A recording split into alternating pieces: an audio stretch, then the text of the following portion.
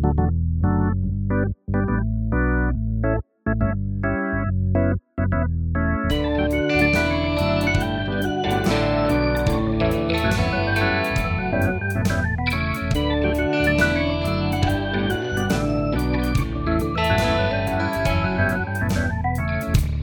and welcome to the 90 Minutes or Less Film Fest. My name is Sam Clements and this is the podcast that celebrates films with a 90-minute or less runtime.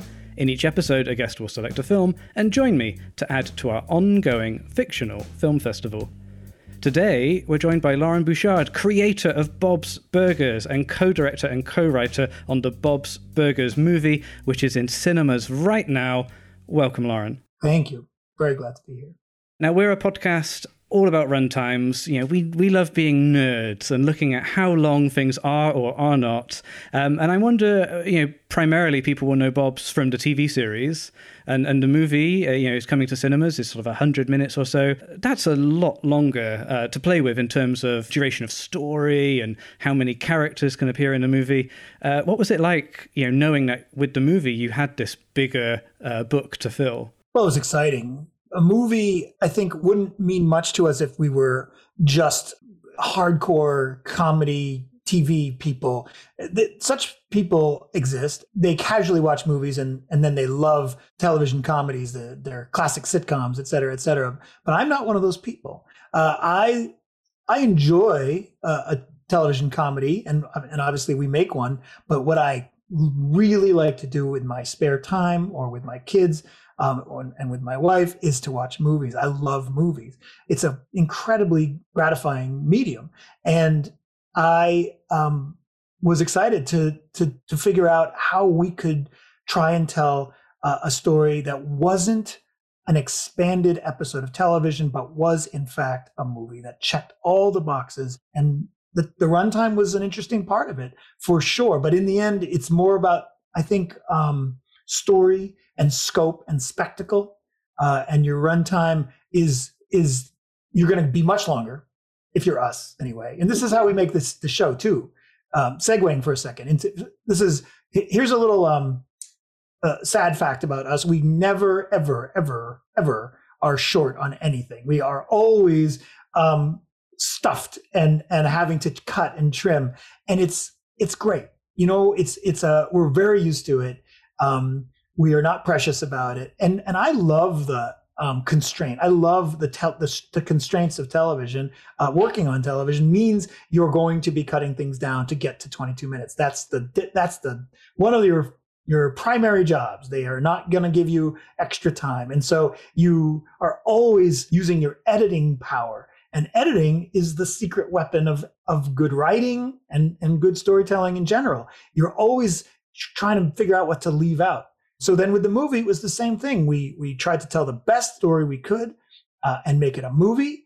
And then we tried to take out everything that didn't need to be there. I always think it's like, you're sanding off the edges and you're just leaving, the cream for the viewer. And it's why, a good 3-hour movie can fly by if it's really well constructed and everything's there that needs to be there. And why on this show, why we love, really well-crafted under 90-minute film as well. Yeah, I love that you're focusing on that. I think it's great. We talked a lot about 90 minutes when we were making the movie. It came up.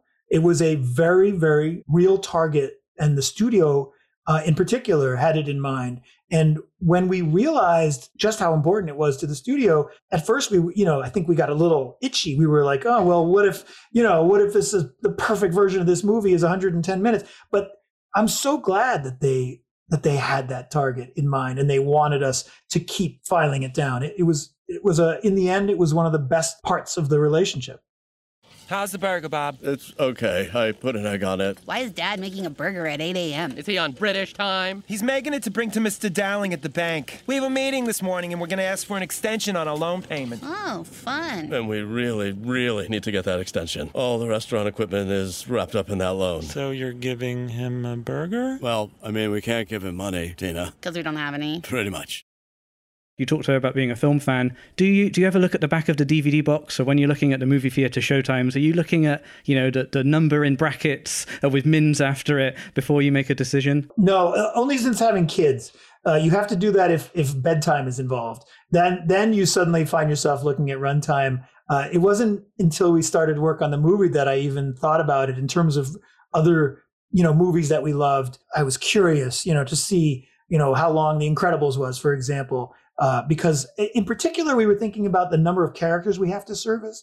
We really, really, really insist on, this is for the TV show as well, but especially for the movie, we insisted on telling a story where each character had an emotional journey. And that just, on some level, that means minutes, that's a lot of characters. But we did it. We got as lean as we could and as full as we could at the same time. I think the joy, especially if there's fans coming to the movie, sometimes just a character having one or two lines or a scene here and there is enough. Like, I'm a big fan of Jocelyn, and, Jocelyn doesn't have a huge arc in the film, but she's in the film, a fair bit, and just, one line from her sends me off in stitches. Yes, good. And I should say, when I talk about insisting on character arcs, I'm talking about the family members and Teddy and no one else. With as far as the other characters, the fan favorites, you might say, or the side characters that we love, the guest characters and the cameos, those in the end, some of those got trimmed too. We had a lot more cameos planned. A lot of characters were going to visit this movie because we love our fans and because we love our side characters and we love to see who loves who. So we were ready. We were going to put them all in, but we wouldn't have been able to make a good movie. It would have just been a whole lot of cameos and winks to the fans. And we knew that even the fans would be mad at us if we did one and not the other. If we did the cameo carousel, but we didn't make a good story. I'm curious, when we reached out to you about coming on the show, how did you approach that homework? What was the process once you saw that email? I was interested in talking about a couple of movies that came out in the very early 80s. And I then went to see what the runtimes were on them. And one is exactly 90 minutes, and that's Heavy Metal.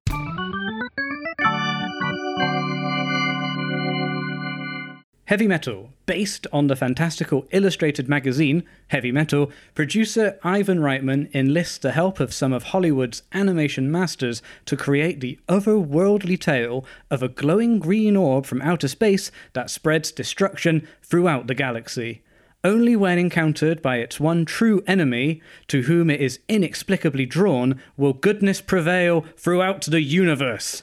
Richly and lavishly drawn, the vignettes of the orb's dark victories include the character voices of John Candy, Harold Ramis, and a pounding soundtrack by Black Sabbath, Blue Oyster Cult, Cheap Trick, Devo, Donald Fagen, Don Felder, Grand Funk, Railroad, Sammy Hagar, Journey, Nazareth, Stevie Nicks, Riggs, and Trust. Highly imaginative and full of surprising special effects, Heavy Metal set the standard for the alternative, contemporary animation. An intoxicating experience not to be missed. Heavy Metal is part of, I think of maybe, let's call it 4 movies that made a really big impression on me. And I think on some level also represent a little bit of a missed opportunity certainly in American movie making, but I would say in sort of Western movie making in general. And that is, these were 2D animated movies that were explicitly for an adult audience, or at least not for kids. It came out in 1981. I was 11 years old, and I saw it in the newspaper. I had maybe seen a trailer for it, though I doubt it. I somehow just knew I had to see this movie. I had seen a few animated movies before, including Watership Down, which I think I barely understood as a kid, but it made an impression on me. And I'd gone to see The Lord of the Rings, which really affected me. It made an impression on me too. And so Heavy Metal, this R-rated animated fantasy movie, and I remember being a little concerned that I wasn't going to be able to see it because it was rated R. And my mother, God bless her, said, "I'll take you." So my mom takes me to this sexist, juvenile, like fantasy with lots of boobs and probably I want to say maybe close to no relatable female characters. And she was a terrific feminist, and I don't remember her giving me a critique of the movie on the way home. I don't remember her, going through all the ways in which it was so fatally flawed, and she should have and could have. But maybe she trusted me to know that was that was there, or maybe she just wasn't paying attention during the movie.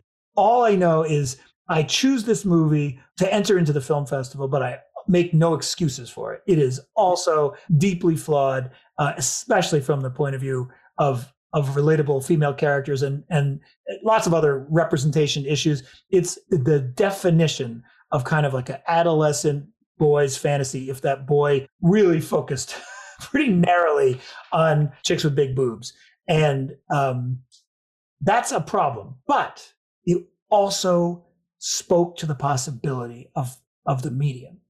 It was at times really a kind of a wild and sort of bursting at the seams movie.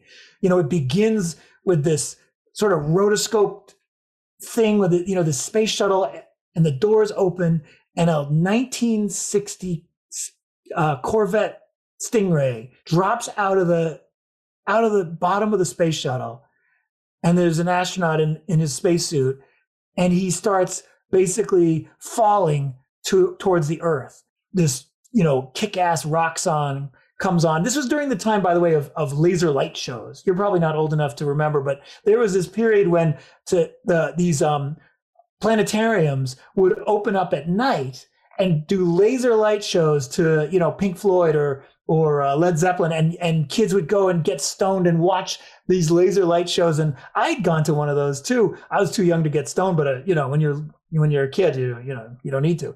The movie sort of tapped into that. It was this sort of like, fuck yeah, kind of like exciting moment. And I watched it again last night to prepare for this, and that moment, it still works. It's weird, it's they were pushing something. They got something on screen, even though it's very odd. It's hardly even rotoscoped. It's sort of like a film effect, and yet I think it stands the test of time.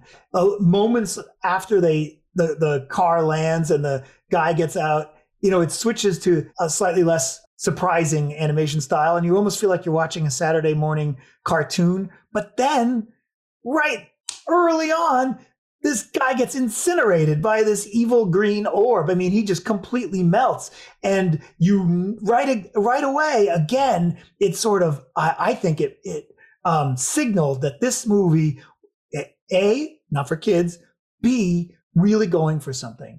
And there are moments throughout where it achieves it, in spite of its flaws and its limitations. It really is thrilling to think that that's what people were trying to do with animation for theaters, for these older audiences in the 80s. And I'll go a step further and say they also stopped.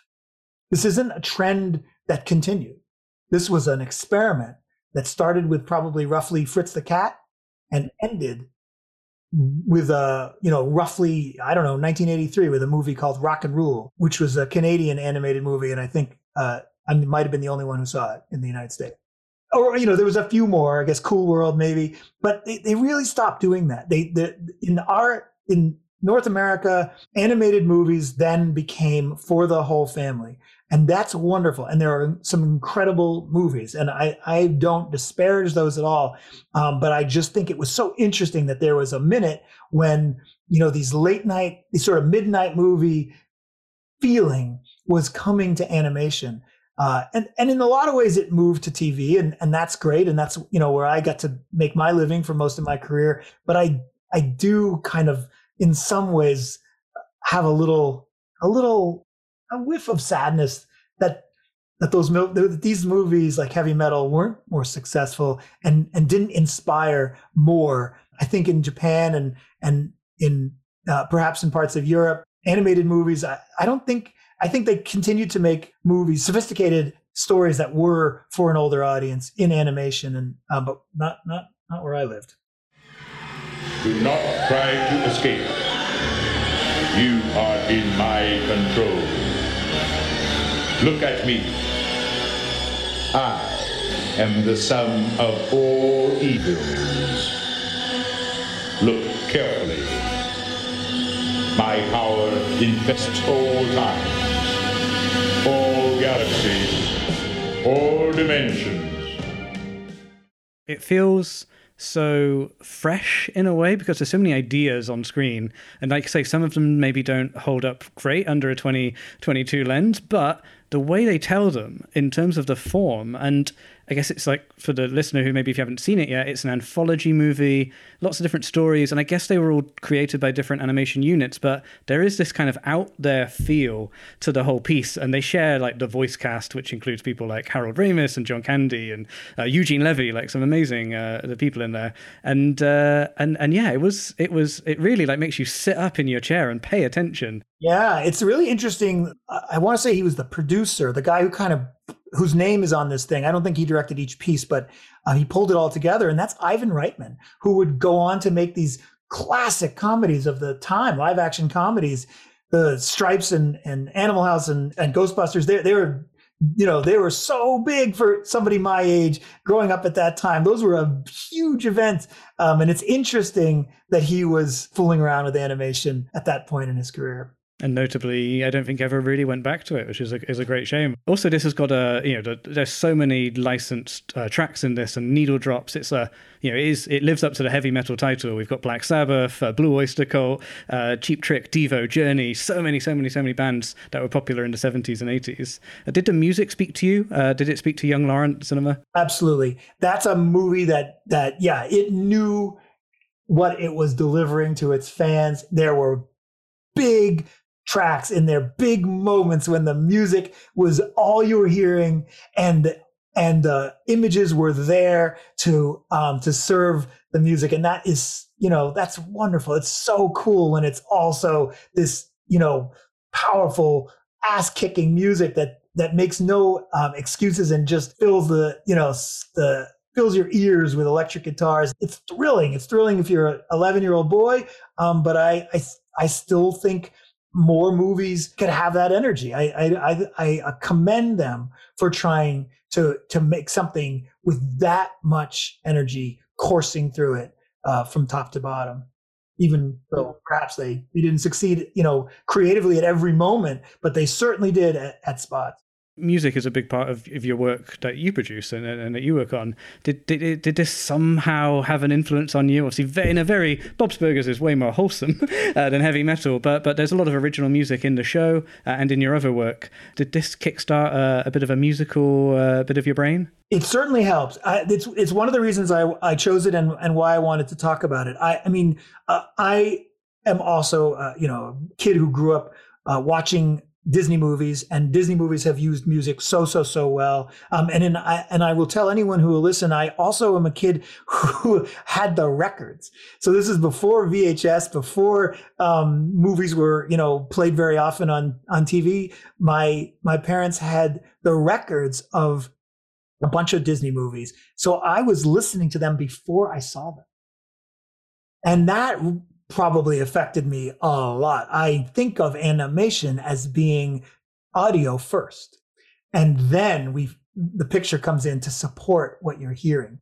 I always say that respectfully. I love the people who work with me to draw those pictures and to paint those backgrounds and to design those characters. All of that is incredibly valuable and important. So I never want to insult anyone by saying it's audio first or it's audio centric, but it is to me. It's just how I come at the craft. I'm sure I was influenced by the stuff I saw and heard when I was a kid. And so I chose heavy metal partly because 11 years old, and it's it's big musical numbers that were not cute. They were not dancing animals, they were big set pieces that were, either action or fantasy, and the music, and also the score was terrific too. When it wasn't just Blue Oyster Cult, this was also Elmer Bernstein, this serious composer, gave this great there's this cool motif that kind of plays through the whole thing, and also gave it this like. Sorry, I apologize for that performance, but when you watch it, you'll be doing it too. Yeah, so it was the full package, and that is getting back to Bob's for a second. When we got the call, when they said, "Do you want to make a movie?" It was music that we thought of first. We literally said, "Can it be a musical?" in answer to their question. And when they said, "Make it whatever you want," we knew that the answer to their question was yes. We had to have music in order to have spectacle. It was then that we added this mystery, and we knew very early on that was going to be part of it too. But we were borrowing from musical genres and mystery genres and action adventure genres, and we were mixing it all together to suit our taste. But music is part of what you're giving audiences that tells them this is as big as we can make it. We're going to pull every lever to get your heart rate up.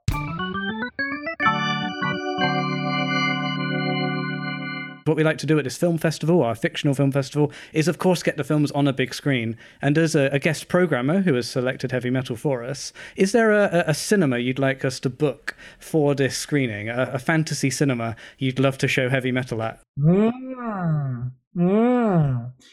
Are you saying a real cinema, or I'm making up a cinema? We do seem to have a blank check for this festival, and people have gone beyond the realms of a real cinema previously. Got it. Well, I will say this cinema that I'm imagining is old.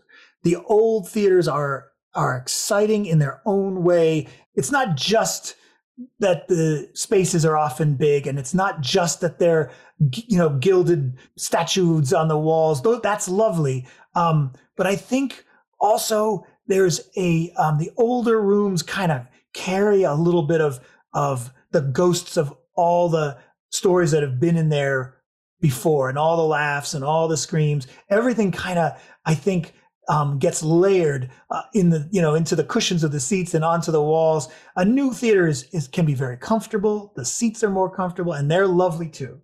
But an old theater, to me, makes any movie more exciting. But for this theater, I would upgrade the sound.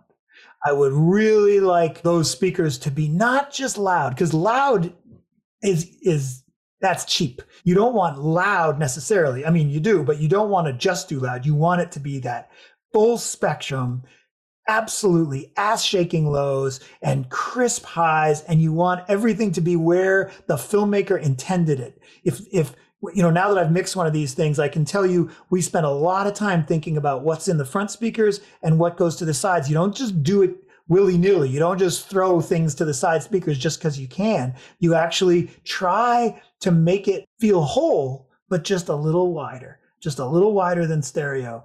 That's what the promise of surround is for me. I never forget that the screen's in front of you, but I like to imagine that when you're sitting there, it's almost like having headphones on, but the headphones are an entire room, and you're in there with a bunch of other people. So this theater is old, but with a state-of-the-art sound system.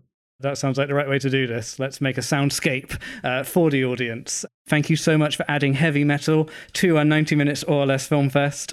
We got a cool little animation strand, but nothing quite as gnarly, I'm going to say, as Heavy Metal. So it'll be programmed alongside My Neighbor Totoro, Nightmare Before Christmas, Chicken Run, all these great movies. Maybe this is the final one, the midnight screening. We'll end with Heavy Metal. This is a midnight screening, and we'll have to add some compelling female characters with agency, etc. But thank you for asking the question. It was fun to think about. Brilliant. And thank you so much for Bob's Burgers, which is in cinemas right now at the time of release. I'm sure available on streaming and Blu-ray and DVD and all those good things afterwards. Thanks so much for your time, Lauren. It's been great to chat. Thanks for having me.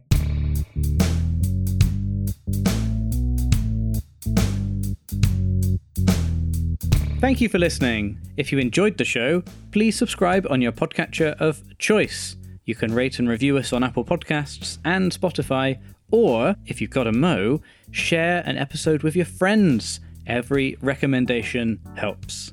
You can contact us on our website, 90minfilmfest.com, and on Twitter and Instagram at 90minfilmfest. The podcast is produced by me, Sam Clements, and Louise Owen. It's edited by Louise Owen, with sound mixing and additional editing by Luke Smith. Our music is by Martin Ostwick, and our artwork is by Sam Gilby. We'll be back in a couple of weeks.